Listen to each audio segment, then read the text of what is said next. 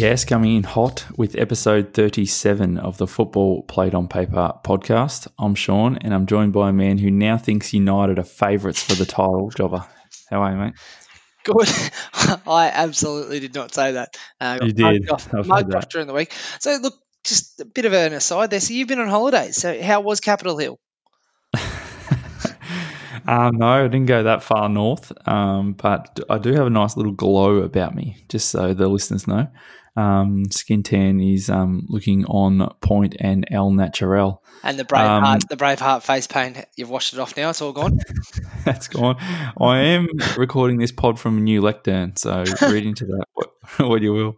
All right, we got a big show, mate, so I might get into the flavour of the pod. We got an opening question, then we've got weekly happenings, EPL review, Carabao Cup review, then the FA Cup preview.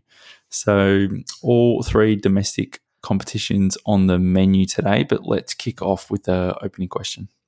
All right, so January transfer windows popped up and Big Sam has already snuck Robert Snodgrass in.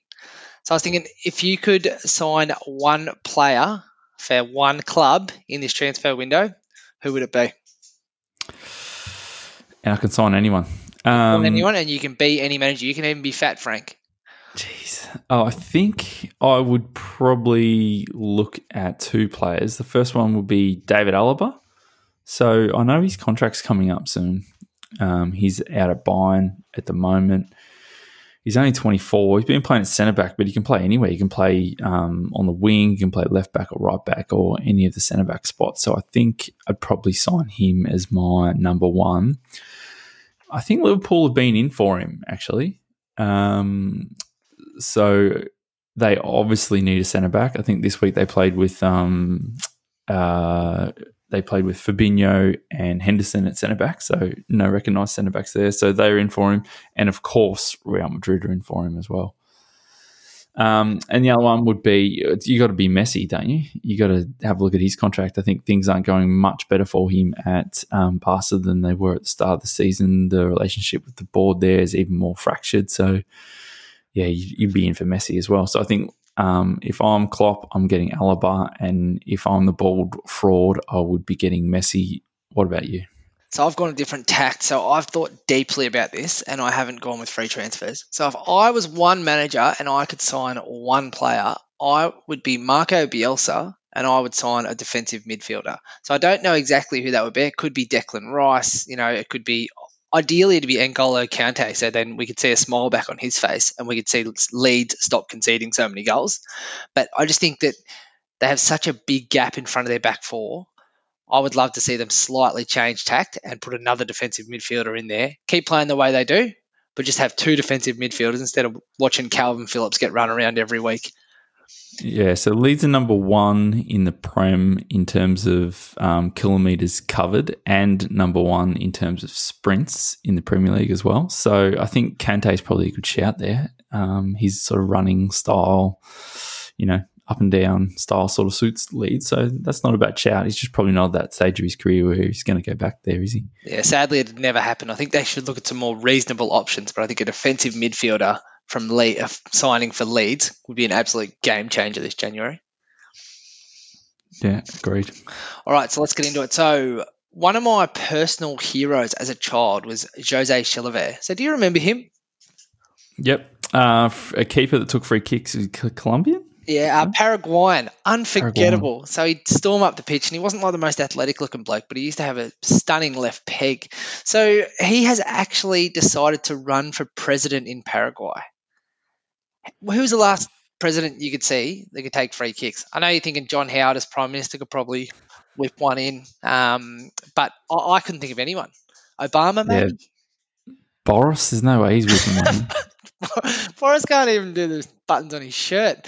But no, that was great news. So then that topped off. So one of your childhood idols, Sepp Blatter, was rushed to hospital this week, and everyone was wishing him well. Or were they? Were they? I'm not sure they were.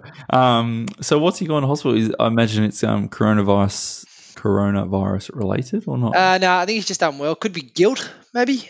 Can you go to hospital I for doubt guilt? it, mate. Ruining And I something beautiful. doubt he's going to hospital for guilt too.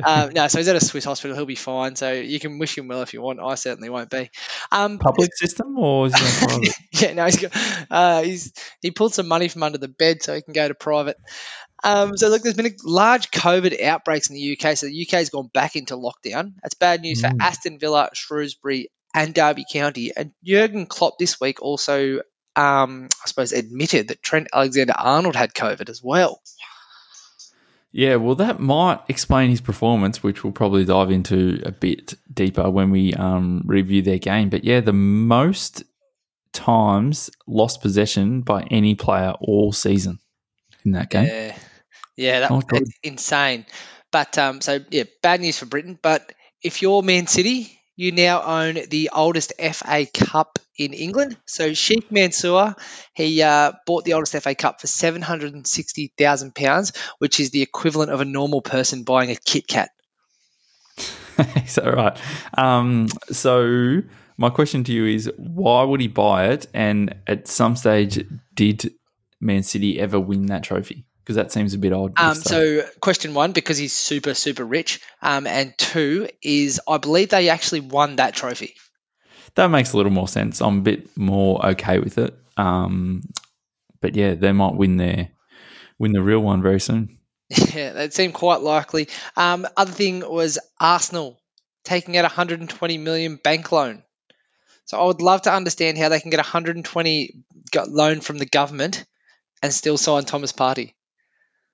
So you've got on the running order Arsenal take out bank loan, but I think Arsenal take out handout from the government. I think is more. Yeah, you're right. In the running order. Yeah, that is more appropriate. So how do you do that and be like, oh yeah, we need this to keep operating? Oh yeah, we're going to sign Thomas Partey.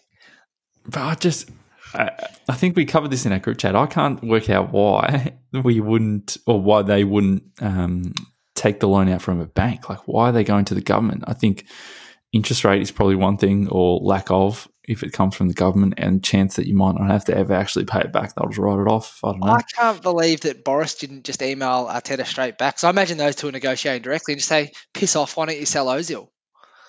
Yeah. Well, they might. They will at least move him on. just to pay the bank loan back. He might have been the security. So last one was a bit of shithousery, so I'm not sure how I feel about this one, but Royal Antwerp forward Didier Lamkelze, I believe I've pronounced that correctly, showed up to training in Anderlecht shirt, who are Royal Antwerp's biggest rival, in an attempt to force a move to Panathinaikos. Where do you sit on this one? Do you think it's funny, or do you think he's a petulant little bitch? Oh, I'd say petulant little bitch. That's a bit out of order, isn't it? I did see the pictures of this with him walking in, and then once he got to like the glass doors at the training ground, you could see like security like holding the doors, and they wouldn't let him in, would they? No, so I don't know. I wouldn't let him move now, just because he's a petulant little bugger. So you're on petulant side rather than absolutely. The players are too powerful now. I think if he can do that, I'm like, bad luck, mate. You signed a contract. Maybe you should have thought of that. Yeah. So that's the last one. So let's get into the review. So we start at Everton. So West Ham 1, Everton 0. Now, I had this sort of idea in my head that Thomas Souček scores every week, but apparently he's only got 5 goals, but he scored again. So is it a shot come cross from Cresswell for the goal? I think it's a Pickford howler. No, you can't do much about that. You just love picking on Pickford. Yeah, I just hate Jordan Pickford. I think it's a cross come shot. I think it's a shot come cross. Oh, sorry, shot come cross. Yeah, it is. Yeah, sorry, it is. And I don't think he knew too much about it. But Souček, another goal. Take the point. Everton a bit flat. Yeah, so I think going into the review of this, I think you and I said that they should be fresh, right? Because their game against Man City, if you wound back, got postponed. So they didn't have sort of that cluster of games that the other teams had. So I was thinking they would be fresh. And I think I read out their form where they beat Sheffield United, Leicester, Arsenal, Chelsea. But did that break sort of, help make them sort of lose their flow a bit? Because, as you say, they were a bit off, and Carlos got some work to do. Yeah, I thought they would be quite fresh, but again, they just didn't really turn up. It was a game that like both teams sort of lacked a bit of creativity, pace, and incision. Like you could see they were both decent sides, but there was just nothing to break the other team down, and then it was just a stroke of luck really for Souček to get the goal in there. But it was pretty disappointing from Everton. Yeah, well, I thought it was heading for a 0-0 draw like early on. Yeah, I should say both teams lacked like a bit of incision or a bit of like that final pass, but it was a bit of luck that that turned it West Ham's way, and that really hurts Everton, conceding a goal in the 86th minute. But did you see Moisey at the end in the presser? He was absolutely purring. get one over the old club. Oh, you should have seen the grin on his face. He's a little slug, isn't he? So the other interesting part that I noted out of this, and obviously with the benefit of hindsight, Sebastian Ellis started this game and has been sold since. Yeah, can you believe that he got a move to Ajax? I can. He's got all the attributes of a good footballer. And See, why big doesn't he lad. exhibit any of them then? That's great. I blame Moisey. I don't know. It just hasn't happened for him at West Ham. He's shown snippets. Like the bike the other week was amazing. But it just hasn't quite happened for him at West Ham. And I think he'll score a bunch of goals at Ajax, to be honest. So what was the fee coming into Somewhere West Ham? between 20 and 25. I'm not sure exactly. And that could be GBP or Euro. And then what was the fee going out, do you know, or is it undisclosed? Oh, sorry, no. The fee going out there is 20 to 25. So I'm not sure. I can't remember what they paid for him, but I remember they paid quite a lot for him. More than 20. Oh yeah. So they're taking a loss on him then. Yeah. Okay. Yeah, I know. I think at some point you've got to respect what West Ham are doing in terms of like writing off their losses. How many times do you see clubs, Arsenal for example, just hold on to it, like sign a player and then hold on to him, say it's going to work, it's going to work, it's going to work, and then he just rides out the contract and takes all the money. Whereas I think, if you're West Ham, I think you made the right move in just saying, look, we thought this was going to work, we got it wrong, and we're going to do the right thing now and move him on. So we're going to cut our losses, get 20 odd mil back in the coffers, and get his wages off, and go back into the market. You'd think. Yeah, well, they paid 45 million for him, and he's still only 26. So I think it represents good business for Ajax. I think West Ham, I don't know, I just couldn't figure out why it never happened for him. He had all the attributes, but I think he'll do really well at Ajax. Yeah. So Everton down to 7th now, West Ham into 10th. Yeah, that feels about right too. Does it? It does. Feels high for Everton. No, they've been very streaky. Like they've had some really good streaks, and they've followed it with a relatively bad streak, recovered with a really good streak again, and then had a bad streak.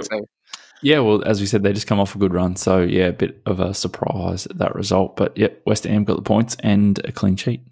Yeah, so moving on, Manchester United 2, Aston Villa 1, Jack Grealish's trial.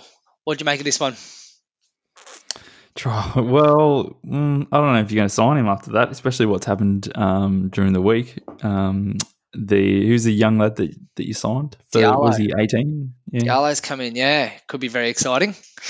Could be very exciting, but is anyone surprised that it's a Bruno Fernandes pen that wins this? But I thought Man U were good again. I think their team selection starting to get a little more balanced. I think everyone's happy to see Pogba come in and play a bit more regularly. Seems to be getting picked all the time now, which is interesting. I thought they did rather well, United, and were worthy of the points. I think in our preview I was saying that Villa had the tools to hurt them, and they did, but they just couldn't get any a foothold in the game in terms of a sustained amount of time putting pressure on United. All their chances and all their sort of opportunities came on breaks, or the play got busted up and then they had their chance. So I think Man U probably deserved of their points. So going back briefly to look at the goals. So first goal, Aaron Bissaka breaks down the right-hand side. Tyrone Mings gets himself in a bit of a mix-up, doesn't he? He does. I can't figure out what happened. He sort of seems to be going, when a goalkeeper sees a late deflection and they sort of look like they're going one way and then try and go back the other. I felt like he looked like that. He just got it all wrong. So that was his first game back after suspension. So that could have been one of the reasons he was a bit out of sorts. Yep. Yeah, But clipped in from Wan-Bissaka and a good finish by Tony. yeah, he needs a goal. So that was good for him. And then halftime comes, and then a bit of Jack Grealish magic. But United caught out standing at free kicks again. This isn't the first time this has happened this season. What, have they struggled in this Yeah, so situation? they concede a free kick and they stand around arguing about it, and the team just plays a quick free kick. So then I think it's could be John McGinn or El Ghazi, but they feed Jack Grealish. Jack Grealish is unmarked on the left flank. You can't leave Jack Grealish unmarked on the left flank. Cuts in, finds Traore, takes a nice little touch, bang, 1-1. He's done well recently, Traore, too. Yeah, but I just think United, like, it's a bit of a discipline issue. Like, if you concede the free kick and you're Wan-Bissaka, like, you need to get straight back, or someone needs to cover for him. Like, it's just a breakdown in communication that could have been easily avoided. Yeah, they do that thing where they stand near the ball but don't stand on the ball. Yeah. Do you know what I mean? So they're crowded around the free kick area. But essentially what they need to be is like actually on the ball or slowing it down, because you're not really slowing it down at that point. You're just straight up out of position. Yeah, I might flick that through to Ollie's iPad. But just 3 minutes in between, and then Paul Pogba goes down in the box. Pen or not? Pen. I don't reckon it was. Really? No, Paul Pogba clips him and then clips his own feet. Yeah, but he's in front. That's the biggest thing for me. I reckon he clips Douglas Luiz's feet, and then Pogba clips his own feet after that, because he's like, I didn't think it was a pen. Either way, Klopp will be steaming about another Manchester United pen. So. We'll get to you, Jurgen. But no, look, Bruno tucks it away, and then Villa had a couple of chances, and Eric Bailly, everyone's very happy with Eric Bailly for blocking a couple of shots. Well done, Eric. You did your job. Oh, come on, mate. You sound like Roy Keane. Okay. I'm not impressed with his goals today. He's a striker. It's his job. Exactly. I've seen too many Bailly howlers to forgive him for those. No, I thought Bailly did well. That last part of the game, I think it was on the line. You really could have dropped some points, actually. There were some good chances that he got in front of and blocked some shots. So, yeah, it looks like he's back in favour. Yeah. So good. And Pogba not playing. Normally, Pogba comes in and plays in one of those 6 roles, but they had him out wide on the left. Yeah, you just got to accommodate him at this point, don't you? Fatten him up to sell. But good 3 points for United, but Villa certainly far from shamed, I think, in this fixture. I agree. What do you make of Donny not playing again? And does he have to go out on loan or get sold to get some game time before the Euros? I can't see him going out alone. I just think he needs to get his head down and find a way into the team. I don't know how he does that. I'd say he'll play this weekend in the FA Cup, I'd imagine. But every time he comes on, he does a good job. So I don't understand why you wouldn't just take a chance on him. But I think the difficult thing in there is you can see Ollie sort of balances the team to try and get Paul Pogba in now, which it might be a byproduct of his agent actually coming and speaking out. So maybe Donny should go to his agent and say, tell him you're trying to force a move to Real Madrid or something, and that'll get you. And then we'll start sort of find a way to get you in the team, because he's done nothing when he comes on. He does he does a good job, and you can see he's really good at moving the ball around. He rarely loses it. I just don't understand why you can't find a spot for him.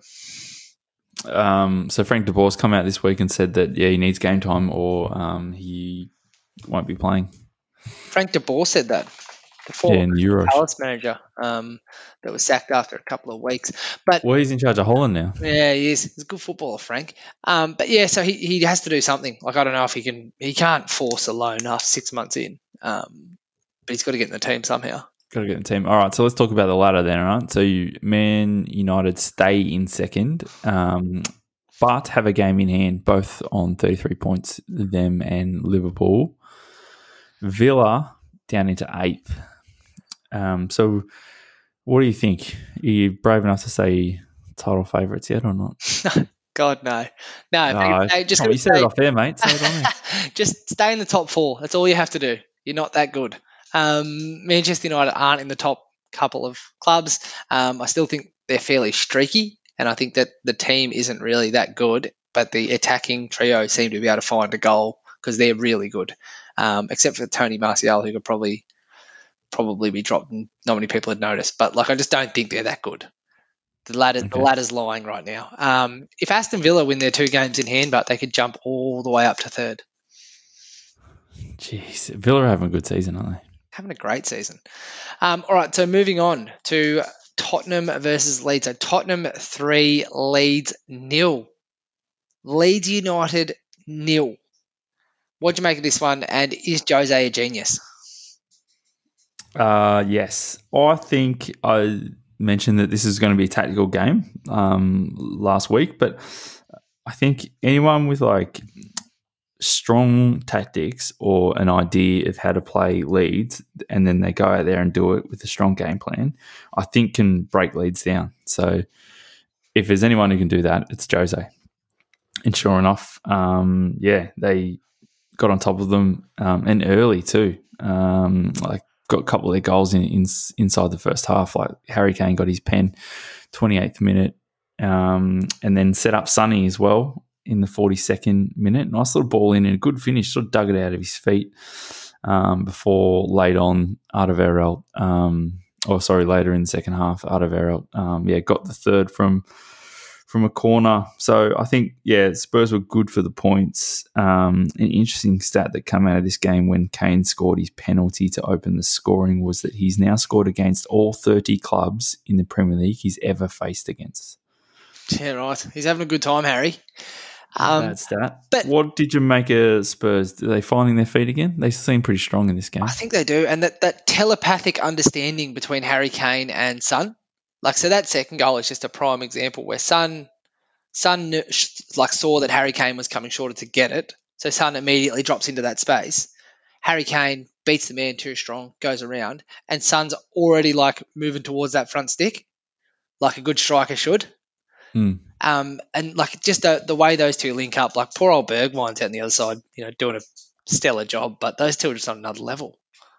Yeah, they're now tied for the most combinations in Premier League history. And how many games in are we? Yeah. But 17 games in, so they're going to break that. I think you're right. Like, I think if you sit down and, you have a really structured game plan against Leeds, you know what they're going to do.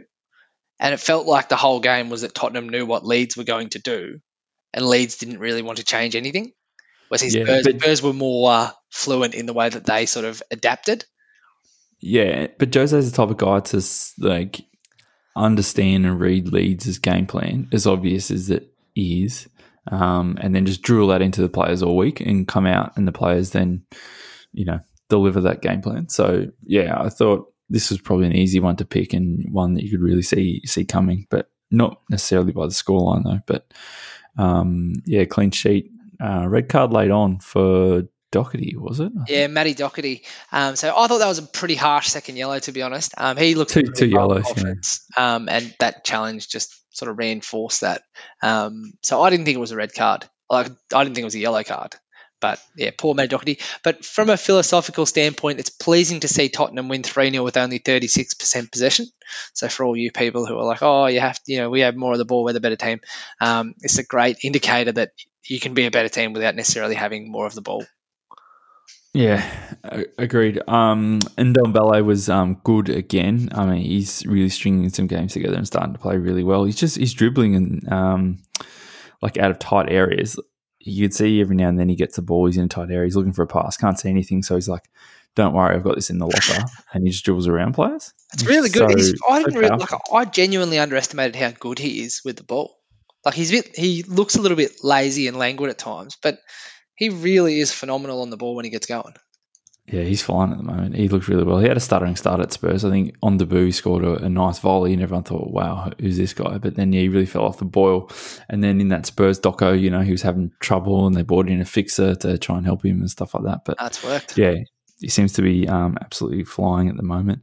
So, as I said, Leeds are first in the Premier League in terms of sprints and first in the Premier League in terms of distance covered. And this week, Calvin Phillips got a mural painted of him on your way into Leeds, but none of that helped. No, so the other stat that's important is they are second in goals conceded, and they're now 12th in the table, and Spurs go up to 4th. Have a game in hand over Leicester too, so could jump above Leicester into 3rd if they can win that game in hand. Yeah, they started well, Spurs, and then they had that stuttering start. But now I think they've sort of turned a corner for me, having a nice little cut run, and yeah, big win there. All right, so I'm going to ask you the trivia. You are Chris Wilder, and you have no wins. That's all right. You go to Crystal Palace. I've got 2 draws though. What do you not want to see in the first 3 minutes of the game? In the new year, brave new year, new me. What do you not want to see? Yeah, just any type of howlers, and sure enough. Yeah, and you just don't want to concede. So 3 minutes in, he goes, lock it down, boys. Bang, we're down 1-0 at Palace. It's looking bad, isn't it?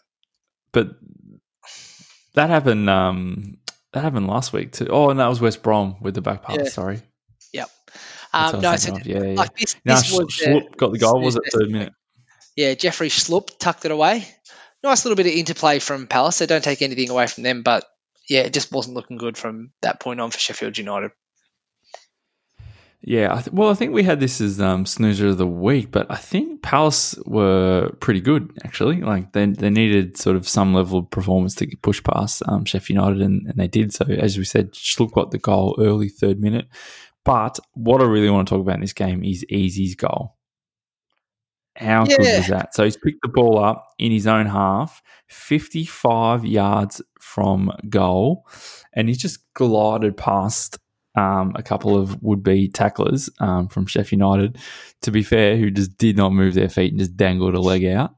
And he just glided past them. Easy's got that style where, he doesn't like burn players like, you used to see like Ronaldo do or who else? No. Adama? Yeah, where they blow past players. He's got that like Zizou thing where he just glides past someone, just touch the slide and just steps over their leg. Like he's got that about him, and then gets a touch on the outside of his right foot, looks up and just passes it into the corner. What a goal! Yeah, it's so frustrating he can't do that all the time, and I know it's a high bar to set, but like he did bugger all since he came on, and then just pops up with this moment of absolute magic. It must be very frustrating for Palace fans. Yeah, but it is. But at the same time, it must be frustrating for Roy because he goes to the presser. Everyone talks about the goal, and everyone's like, "Oh, why doesn't Easy start more?" And he's like, "I'm going to drop you." He's terrible in terms of tracking back, and his form is patchy. And how do you pick him? How do you pick him over Zaha or Townsend or someone like that? Yeah. But then, as you say, he's got that in the locker. So, goal off the bench. He was signed for £17 million, the 3rd most expensive player to be signed at Palace. And he's still a bit streaky, but you can see he's got that potential. Yeah, he does have a lot of potential.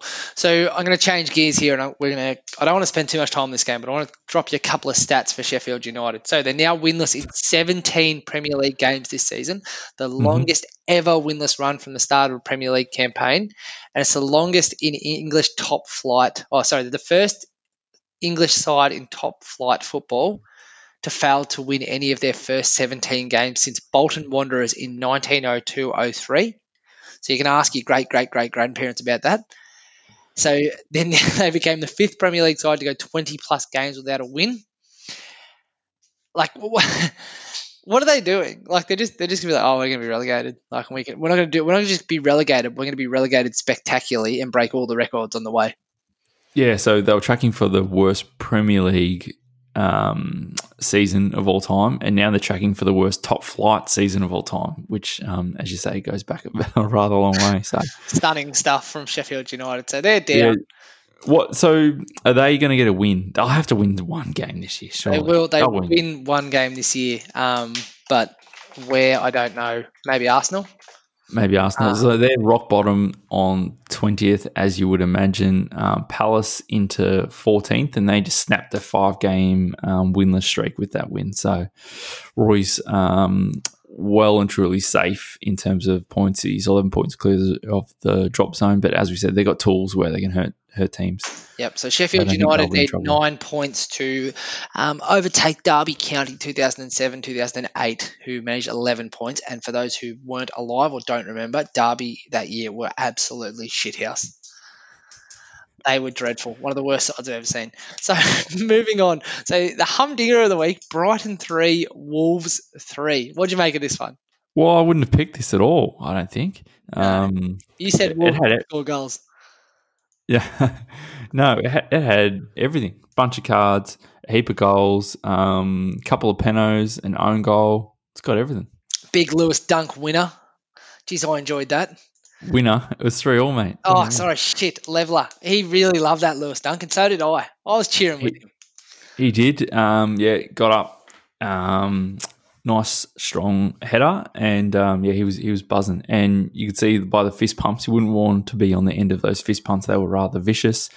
Good to see Malpay get another chance on the pens after some terrible penalties this year. I think he's missed 2 this year. So he got on the score sheet as well. And then Wolves, I think Wolves should have won it with the last touch of the game. So Otasowie had the chance to win it, but headed over the bar.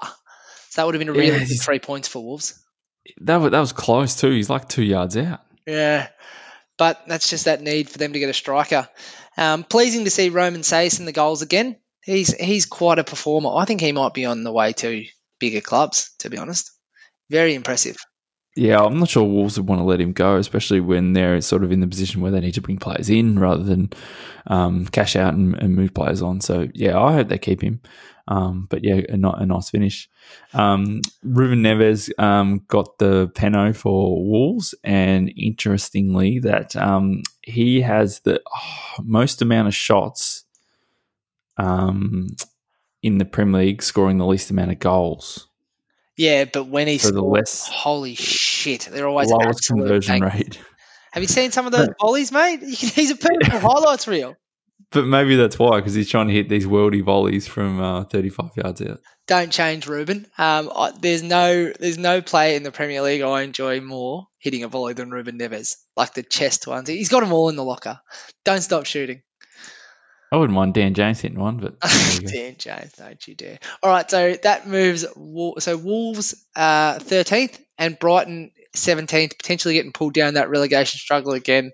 But Wolves need a striker, hopefully soon. Wolves need a striker. They definitely do, and I would think that they would sign someone like a Portuguese obscure young striker from somewhere. Yeah, they're always the best kind. So moving on to West Brom 0, Arsenal 4. We'll touch on this one briefly. Not much to talk about here. Come on, mate. No, let's give Arsenal fans a little something. So that is just what they needed. They needed a little pick-me-up like that. And coming into this game, playing West Brom, you'd think, geez, this could be it. So I think it's just what the doctor ordered. So coming off the news that Ozil might be moving to Dallas. Dallas, I heard Fenerbahce. Yeah, both teams are in for him, but so we'll see where that goes. Off the news of that, Arsenal did play really, really well. Some of their goals, like the Saka goal, I think just the cutback, the slip pass, the cutback and the tap in, that was like vintage Arsenal. I thought they did really well. Lacazette got his 2 goals, which is good. I think Lacazette's in really good form at the moment. He's doing really well. Arsenal's top goal scorer. But did you see the rain/sleet/snow that was coming down? It was coming down heavily, wasn't it? But they got through, and it was quite pleasing for a neutral to see Kieran Tierney playing well. So he's come in for a bit of criticism. He's a player that genuinely I thought turned up and tried every week for Arsenal in a side that just looked like they weren't trying. But brilliant goal cutting in. And as you said, Saka, he's the star man, isn't he? Yeah, Saka. He's everything that's good comes from him at the moment from Arsenal. But yeah, just what you mentioned on Tierney, I thought he's come in for some criticism, but I thought he's done really well. And this week was no exception, as you say. Got his goal and nice little assist laid on for Lacazette, where he really whipped it across the top, and Lacazette just had to get something on it and just pass it into the roof of the net. But a good win by Arsenal, 4-0. So I don't want to taper your expectations here, but so West Brom still in 19th, cop 39 goals. Arsenal beat them 4-0. Is this a rebirth for Arteta, or is this is a game you should have won? You've just won it by a little more than everyone thought you would. Yeah, definitely a game that they should win, but they won it by a little bit more. I'm not pitching it as a sort of rebirth or they're back on track, but I'm just saying that to get back on track and to play some good stuff, they might, they don't need to be playing Liverpool or Leicester or Spurs or Man City or some of those big teams, because they're not going to be able to do it at the moment. I think but when they go to these type of clubs, they need to say, hey, we are the bigger club here and we can batter them, do it and get some confidence, and then from there move on. So, yeah, I think it's a team that they should beat, but they did rather handsomely, and the performance was really good too. They played some really nice stuff. Yeah, they did. They did. So they're up to 11th now. So the interesting part about that is they're 3 points behind Chelsea. West Brom stays second last, 39 goals conceded. They've got some problems. Yeah, they do have some problems. I can't believe that they're only 3 points away from Chelsea. Like, in my head, Chelsea's season's going so much better than Arsenal's. But no, it's not. Yeah. All right. So moving on to the next one. So we have Newcastle 1, Leicester 2. Get out of jail free card here from Leicester? Nah, I think the boys are just too good, too strong. Played some nice stuff. They're just not very adventurous. Brucey's boys, are they? No, they are not. But Andy Carroll comes on and almost stole it for him. Nice volley from Andy on the left foot. A good, well taken. But I think in terms of Leicester's goals, Maddison on the score sheet again, and a great interplay by Leicester to get it to him, and nice finish. And then the Tielemans one as well. Whew, go back and watch that. He whips the ball out wide. I think it was Albrighton who whipped it back to him, and just without even looking, top of the box on his right foot, just whipped it into the corner. Nice finish by Tielemans, and Leicester were looking good by then. They sort of shut up shop. I would have wanted them to press on and see if they could do some real damage to Newcastle, but they sort of took the foot off the gas there, made some substitutions. Maddison come off at that point. Then Leicester just sort of cruised and got a little scare late, as you say, with Andy Carroll's volley. But yeah, I think like Leicester's team's starting to get a little bit more settled now. They got Ndidi back sort of full time, and Evans and Fofana at centre back sort of have those positions locked down. And good to see Sionchu come on and play some minutes for Leicester as well. I think he's come back from an ACL and he's been out for a long time, so it's nice to see him back. So two brief comments from me on this game. So I thought Leicester should never have let Newcastle back in the game. So Leicester looked like they were cruising for the whole game. They should have beaten them by a few more. Newcastle never should have been in that game. No, I agree. But the other thing was Leicester, from their 9 away games, now have 22 points out of a possible 27, which is the best in the league. Yeah, you don't want to play us on the road. It's bloody good. A Vardy penalty more than likely. That's irresistible away form. That's crazy. Yeah, but I think it suits their style. So I think we break really well. So generally what happens if you're the away team, the home team takes the initiative of the game, and I think that just plays right into Leicester's hands. I think where they struggle is at home, where sort of they've dropped points to teams like Fulham. I think they've dropped points to Villa and potentially West Brom at home. So yeah, where there's the teams that potentially shut up shop and try and play on the break, and that just clashes with Leicester's style, and they can't really break teams down. But yeah, I think when we're on the road, that plays into our hands much better. Yeah, all right. So Leicester third, up to third or round third, currently trailing Manchester United by a point in second, but they're thereabouts. Newcastle currently sitting in 15th, so could get dragged into a relegation battle, but relatively comfortable, 8 points above Fulham now. Couple of big games coming up. So this is the one that I really wanted to get to all week. Chelsea 1, Manchester City 3. And I want to just read a quote that I read during the week from Benjamin Lanyardo. So it reminds me of the Jurassic Park quote. They were so preoccupied with whether or not they could, they didn't stop to think whether or not they should. This is in relation to Chelsea signings. So what did you think of Chelsea? And like you said, Frank was the man for the job. Is Fat Frank still the man for the job?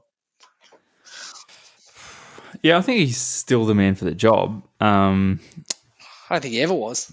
I don't, no, I think he's the man for the job. I don't think that he is necessarily going to get judged on, one game against Man City. I know they've struggled a little bit more recently, but I still think he's the man for the job. And I know they've signed a lot of players, but you just need to give the players time and Frank time with these players. I know Chelsea are trigger happy with their managers, but it's just all too soon. The same problem's going to happen if they bring in a new manager. He's going to have to learn the players and work out what he wants, and that's going to take at least sort of 12 months anyway. So I don't think they're going to be any better off if they sack Frank. I think they should stick with him and give him some more time. If you look back, we sort of spoke about Solskjaer's job for a while, and he's pulled through that. Arteta's job was, spoken about, but never really too harshly. But yeah, it looks like he's pulled through that space as well. So I just hear that Chelsea are a sacking club. Manchester United and Arsenal are not. Yeah, but I'd like to see them give him more time. I mean, you can't spend all that money and bring in a manager he's been there a year and 18 months now. You can if you're Roman Abramovich. Money is no object. You're like, oh no, the payout fee's 10 million. And Roman's like, oh, is cash okay? I might have that on me now. It's not a problem for him. I thought they were absolutely. No, I'm not saying the money is. I'm just saying that it's not. You're not going to be. You fast forward 6 months, you're going to be in the same predicament. The new manager's going to come in and he's like, oh, I don't really like Werner or whatever. He's not working with me. I need to understand what Ziyech is doing. You're going to be in the same spot, so you just need to give time. So Roman will sack him as well. I think we see two different scenarios. I think at Chelsea, you don't get the time to be like, oh, I don't like this and this. You got a couple of windows, get it right. And if it's so publicly bad that things aren't going well for you, Roman will pull the trigger. Yeah, I'm not disputing that. I'm what I am saying. The right thing to do is to give Frank more time. Nah. I'm not saying that they won't, that they will, or that they have in the past, because that is evidence there. Yeah, so he's saying. So Frank came out and said, "Oh, look, we were good in the first 10 minutes." That's great, Frank. The game's 90 minutes long, and I thought Manchester City were streets ahead of them. And Chelsea were Chelsea looked like Roy Keane said, "Oh, they didn't even make a tackle," but they just looked so confused and outplayed. I thought 3-0 genuinely flattered them, and then Hudson-Odoi pops one in the back of the net, but they were just never in this game. All right, get your pens out. Go on. Paper and pen ready? Yeah. Manchester City will win the title this year. Yeah, I reckon you're right. Oh my God, they were so fucking good. Yeah. Coronavirus gone through their whole training facility. You don't have a striker, and they played Kevin De Bruyne as their number 9. And he did really, really well, actually, to be fair to him. But they just absolutely blew Chelsea away. That the interplay before it got to Gundogan, I think it was Zinchenko out wide into Foden, who then sort of flicked it on to Gundogan, a little flick around the corner, and then a good finish. Could Mendy have done better? Probably.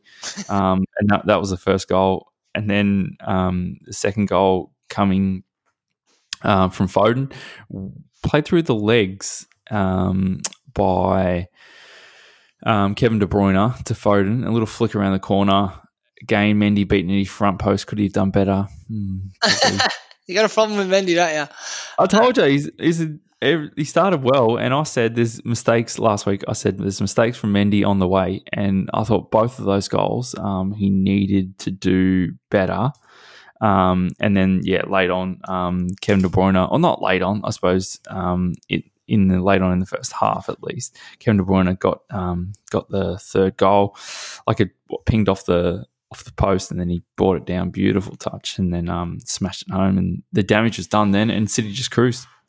Yeah, so the couple of interesting things about this was Chelsea actually had more of the ball, but they just didn't seem to do anything with it. They were ponderous, and it wasn't damaging at all. But when City had the ball, they were just so damaging so quickly. I felt like every time they got the ball, I was sort of on the edge of my seat being like, oh, they're going to score here. They're just absolutely irresistible.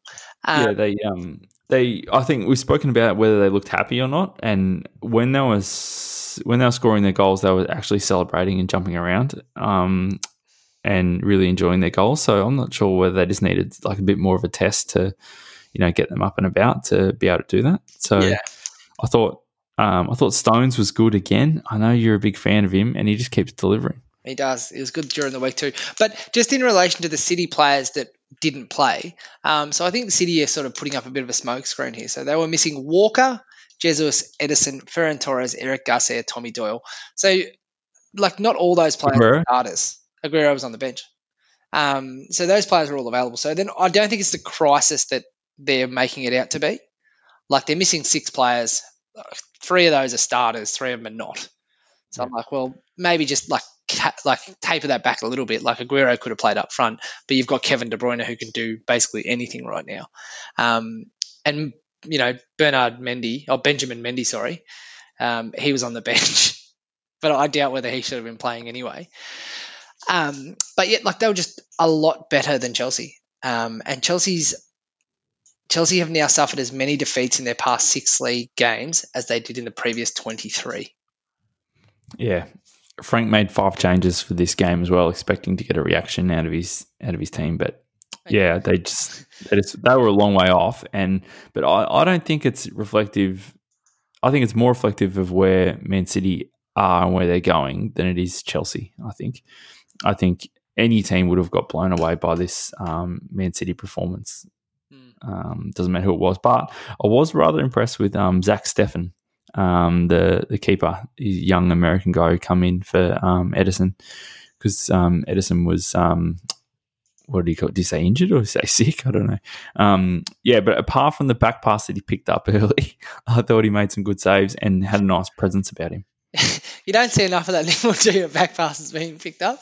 Yeah, he did, and like that trio of not so much Steffen, but Edison, John Stones, Ruben Dias, and then I'd even go as far as chucking in Cancelo.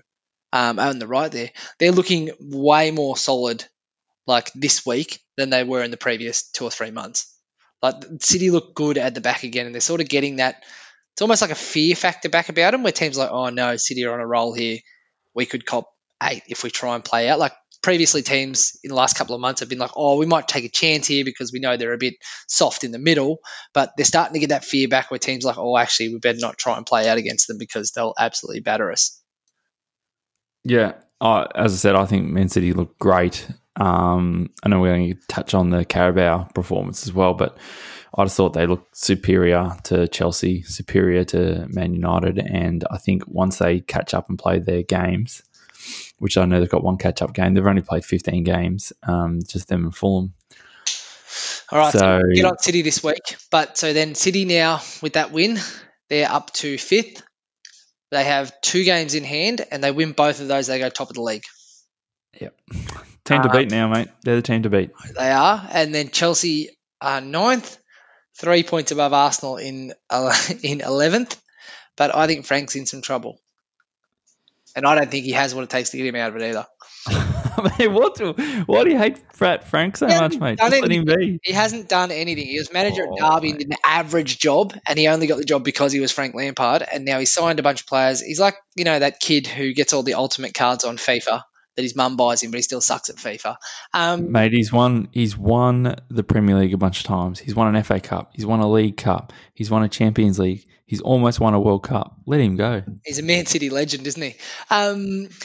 So next one is the big one. So Ralph Hasenhüttl was in tears. Were you also in tears after this one? Southampton 1, Liverpool 0. I was almost in tears.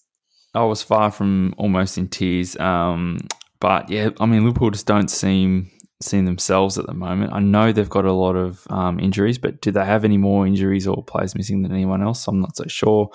Henderson and Fabinho started at centre-back. That's just to say that they don't have any other centre-backs at the moment. But I thought both did okay, to be fair. No, I don't think any of the goals really belong to specifically to those two at centre back. Thiago started his second game, which is always nice to see. We love Thiago here. As I mentioned, I think Liverpool should head in for Alaba. He's free or he's cheap in the January window if you can prize him out of Bayern. What a finish by Danny Ings. Nice little clip by Ward-Prowse on the free kick and a little dink over the top by Danny Ings. Are you happy with Danny Ings' goal? And talk me through his celebration.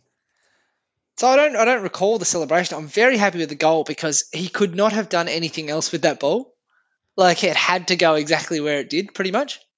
Yeah. So that was such a good finish. The only thing training ground, that one. It was. The only thing I would criticise is Trent Alexander-Arnold. Should he have done better tracking the runner? But he's had COVID, and he can cross the ball, so everyone just lets him off the hook. Wrong. And he's British. So. But let's revisit Trent Alexander-Arnold and being in possession. But no, look, I don't think the performance from Liverpool was actually that bad. And I know they had Henderson and Fabinho starting at centre back, but they also had Reece Williams and Nathaniel Phillips on the bench. So there were centre backs there. They just opted not to start them. Absolutely dominant in possession. Had the ball a lot, but they just didn't. They lacked their regular menace, and they only mustered one shot on target for the entire game. And the other thing that I was disappointed with in their performance was Trent Alexander-Arnold turned the ball over 38 times. A lot of that was him trying to cross the ball in. Like, Southampton have Jan Bednarak and Jack Stevens in there, so two big dudes. So Trent Alexander-Arnold didn't seem to process that. The cross into the box isn't working. So we need to do something differently. He just kept trying to ping him in there. I don't know if that's like an instruction, because it normally does work for them after a while, but he just didn't seem to be able to, or not. He's able to, but he didn't seem to want to change that. He just kept lobbing it in. And it just didn't happen. But Liverpool, I don't think it's like panic stations. It was still a pretty good performance. They just needed a goal and they just couldn't find one. Yeah, they created chances, just not great chances. So as you say, all the crosses that come in were just sort of half chances. I think Mane headed a bunch over the bar. I think Salah clipped a couple over the bar as well. So, and I definitely think that's an instruction from Klopp to keep crossing in and just keep the pressure on them. But yeah, I think Liverpool's finishing was a little bit off, but the chance creation stuff wasn't great either. The reason you probably don't remember Danny Ings' celebration was because it was a non-celebration, as in no celebration, because he didn't want to celebrate against his old club. You know, that time he got sold to Liverpool and sat on the bench for 6 months and then come back. Fuck off, Danny. I was up in my chair. I was buzzing. I had my shirt off over my head. I don't care. Don't give me that crap. Oh, it's so classy. You're a toss, mate. Get over yourself. Yeah. No, you're a wanker, Danny. I was up out of my chair and shirt almost off for one piece of the game, and that was when Alisson come up late for the corner. Always love to see a keeper come up. I thought you were going to say when Alisson charged out of the box and got nutmegged and the ball didn't have enough on it to go over. That should have been curtains. That was a highlight, yeah. Oh, that was hilarious. He stormed out and everyone's like, oh, what's he doing? And he got nutmegged from 30 yards out and the ball didn't. He's done that before too. Yeah, he loves it. Jeez, that's a bloody high press, isn't it, when the goalkeeper's 30 yards from his goal? But that could have been absolutely comical. But Ralph Hasenhüttl wasn't doing the no celebration. On his knees at the end of the game in tears after beating Klopp. Was that a bit excessive? And why is that your dream, Ralph? You're a Premier League manager. You beat Klopp, so what? Yeah, I think potentially what it is he had a plan at the start of the week, and I think Southampton were working on that all week, and then to see it come to fruition was rather rewarding for him. But he just come back to the touchline from a stint of self-isolation, and I think they snapped the 5-game winless streak as well. So, yeah, they are. I think him on his hands and knees was a bit too much, but he's got every reason to be excited, I think. I thought it was because they drew at Arsenal. He was still upset about that after beating Liverpool. But good news for Southampton. They're in 6th. Liverpool still first, but obviously the chasing pack now is a little bit closer, having so Manchester United, Leicester, Tottenham, Man City all won. So the gap closes. All right. So that wraps it for the Prem. Let's move on to your favourite competition and drink, the Carabao. So it is my favourite drink, but it's a Mickey Mouse competition. Don't care about it. So Tottenham 2, Brentford 0. Tottenham did enough to win the game. The talking point was Josh Da Silva's tackle on my favourite player right now, Højbjerg. Oh, ouch. Was it a tackle? I think he's just trying to chop back on the ball and went down him. But for those who didn't see it, yeah, chopped back over the ball, stepped over the ball, went straight down the shins of Højbjerg. Højbjerg sort of hobbled off. And it was like you could see like visible blood marks or scratch marks down the front of his shin. He'd been given the strawberry, so he's off. And Højbjerg was off at that point as well and went to go back on, but Jose had to physically hold him back and say, no, you can't come back on. Yeah, so for those who didn't see it, like, you know when someone tries to do a Maradona spin and you come down the ball sort of hard and touch your foot over it and spin back the other way, you could see that's what Josh Da Silva was like trying to do. But in the absence of the ball being there, he just came down really hard on Højbjerg's leg. And it looked absolutely awful. I think it looked worse than it was, to be honest, but then it was actually quite bad as well. But they made up on Twitter. Did you see this? I did see this, but you better read it out for everyone. So Josh Da Silva tweeted, anyone that knows me knows it was never intentional. You know when you've made a tackle and it's worldwide news, that's good news. And then he wrote, ... we'll learn from this. And Højbjerg, being the classy professional that he is, replied, of course you didn't mean it, so don't worry. I'm a Viking and I am fine. That was a bit much. But you owe me a new shin pad. You have a great future ahead, Josh Da Silva. Be strong and keep working hard. Best of luck to you and your team. Big hug. That's a come and get me to Jose, isn't it? Tottenham need I don't think it is. But no, I think Spurs were good for the win. A nice goal by Sissoko in the 12th minute header. And then Son pops up with a goal in the 70th as well. But yeah, Brentford were they've beaten 4 Premier League teams to go on to this cup run. So I think they've done rather well to get where they are. But Spurs were too much for them. Spurs go through to the final of the League Cup. Is Jose going to bring some silverware? Have you seen Jose's record in cup finals? Oh, I couldn't. I had it before and I can't find it. I think he's only lost like 2 out of something like 12. And don't quote me on that fact, but it's outrageous. And he lost. He lost 2. 2 out of 12 or 14. One was at Real Madrid and one was at Sporting. But apart from that, he's won all domestic competitions or finals that he's been in. So Spurs go through to the final and they will play Man City. Man City beat Manchester United 2-0. What did you make of this game?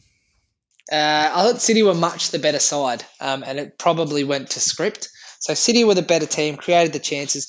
Manchester United had a couple of chances on the break, but the biggest talking point out of this game was the performance of Bruno Fernandes. So we talked about Alexander-Arnold and how much he doesn't like having the ball. I got a friendly text message from a colleague who let me know how many times Bruno Fernandes turned over the ball, and he just looked so tired. And if he's not playing well, Manchester United are not playing well. What do you think?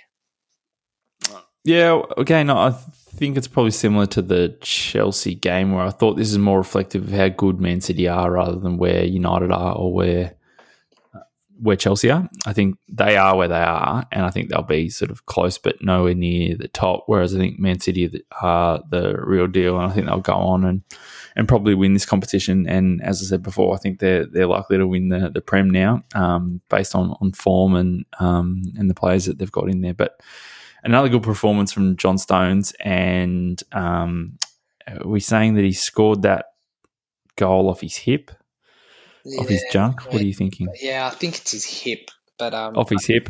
That was coming for a little while. What about the Fernandinho volley in the 83rd minute? Yeah, ball gets headed out by Tellez, I think, and just absolutely cracked it back in by Fernandinho, and that was that, 2-0. He's such a wily bastard, Fernandinho. Like, I don't know why he doesn't start more. I'd start him before Rodri. I think it's because he's old. He's like 35. But he's just he's so good at breaking up the counterattacks. And obviously if Manchester United can't counterattack, it's quite difficult for them. But just like the little fouls or the interceptions, I thought he was I know he's really good, but I feel like he's a bit underrated in that setup, like what he brings. I thought he was excellent in that game. Yeah, I thought he was excellent, and I think he regularly plays really, really well. And I feel like he's played so many games. He's been there so long for Man City as well. Yeah, but he certainly gives a bit more confidence to John Stones and Diaz, who are both excellent in this game. And City, yeah, just too good. Manchester United need to go and sort of clean up their wounds after that one. But I think City are going to take this out again. So what's that, the fifth time in a row? Yep. And they would have won, if they win this, they would have won, it's like 7 out of the last 9 or something stupid like that. Yeah, I kept hearing the bloke rattle off the numbers and I just got sick of it by the end. I get it. They're winning the game. They've won a shitload of these. It's a Thai energy drink. But so the final is on the 26th of April and we'll have a look at that closer. Man City versus Tottenham, Pep versus Jose. It had to finish like this, didn't it? It did have to finish like this, and what a way to finish the first cup competition of the season. So that is the Carabao. So we're on to the FA Cup now, and we really have to whip through these games. So there's a lot of games, but we've just picked out just a little handful, haven't we?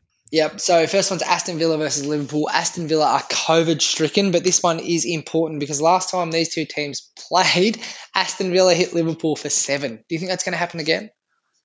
I don't think so.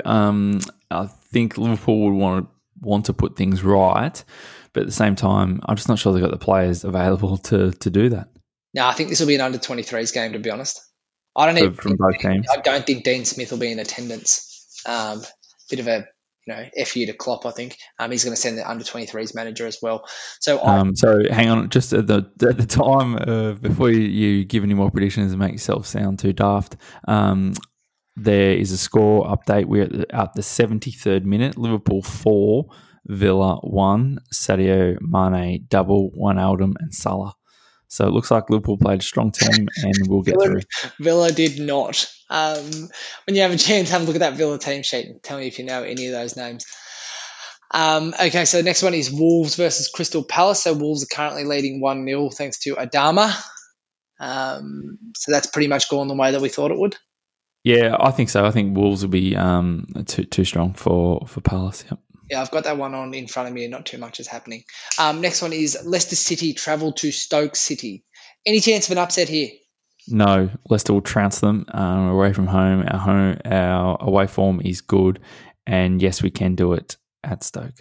Yep, there you go. So I'm pretty confident Leicester can get through that one as well. So then QPR Fulham. So I've only highlighted this one. It's a bit of a derby. And Fulham are struggling, but so are QPR. Oh, I don't know. These clubs, they're very similar in how they operate and like the look and the feel of both the clubs, don't you think? Yeah. Like QPR and Fulham. Yeah, I do. And I think Fulham, I don't think it would be the worst thing in the world if Fulham got knocked out, to be honest, so they can focus on the league. Do you remember that time when was it 2 seasons ago when Fulham come up and they spent all that money on all those players and they didn't really stick? That reminds me of that QPR team where they signed Tarat.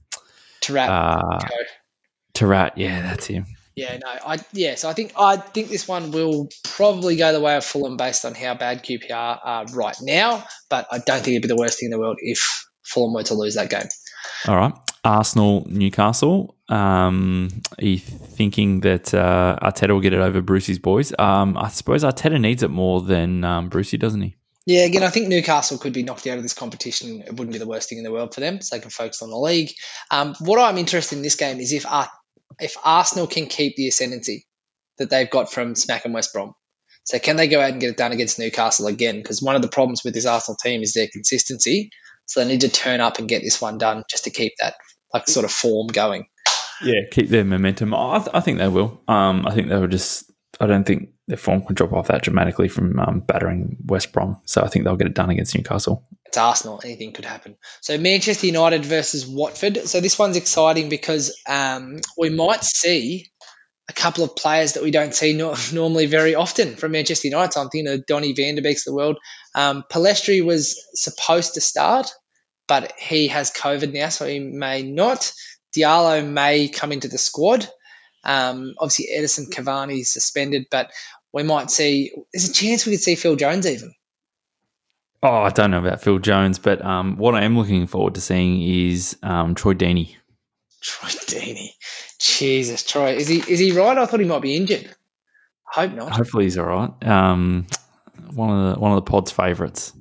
Yeah, Troy, he's been in jail. But Watford are actually 6th in the championship. Form is not great, but I feel like this is one of those ones that could be a potential banana skin. Oh, nah. Man United will get it done. Too strong. All right, I'd keep an eye on that fixture. So next one is Chelsea versus Morecambe. If Chelsea lose here, Frank loses his job. No. Why not? Well, no, they won't lose, so I don't think I have to answer the second question. Morecambe are up to 7th in the league too, but anything could happen here. So I think Chelsea will get it done by a few, and I think they need to really batter them too, just to get that confidence back. Don't want any banana skins here. So Man City take on Birmingham. So this fixture was potentially in doubt, but I think it's going ahead. How much will Man City win by? 10? 12? They'll rotate it and they'll win by multiple. But yeah, too strong for Birmingham. Yeah, so Birmingham currently sitting 18th in the championship. I think they've lost 4 of their last 5. So I think they could be in for a bit of a battering here. So next one is Marine versus Tottenham. So this one's interesting because obviously in the non-COVID world, this would be a great fixture for a small club to get like Tottenham to come to town. But what do you think of Marine's chance against Tottenham? They knocked over City of Liverpool, so, big name. Kendalltown, Southport. Oh, no, they lost to Southport, sorry. But they've knocked over a number of little names on the way, Havant and Waterloo. What chance do they have against Spurs? Very little. I think Jose will shuffle the pack. I think we could even see Dele Alli play and Joe Hart play. And I think Tottenham will be far too strong. Yeah. So next and final is Stockport versus West Ham. So Stockport obviously very close to our hearts. Seeing them play live once, very entertaining stuff against West Ham. Is this a potential banana skin? Stockport. Did we watch it at Stockport? We did too, yeah. It was very enjoyable. Yeah, beautiful ground there. Good Snickers and cup of tea there as well. But I think West Ham will get it done with the Souček goal. Oh, Souček goal. He scores every week, doesn't he? So not really much to get excited about in that FA Cup, but we are still sort of in the early days. But that's it for the FA Cup this week. If you want to get in touch with us, its email is footballplayedonpaper@gmail.com. Facebook, Football Played on Paper, Insta @Football on Paper, Twitter @Football on Pods. And we'll be back early next week to have a look at the FA Cup review. And there's also a midweek fixture, Manchester United versus Burnley, where Manchester United could go top of the league. Yeah, 6 Premier League games. I think they're mostly all catch-up games for anyone who hasn't played the full suite of 17 fixtures. But big episode. Geez, we're generous to the listeners. Thick episode. But that's it. Enjoy the football and we'll see you soon.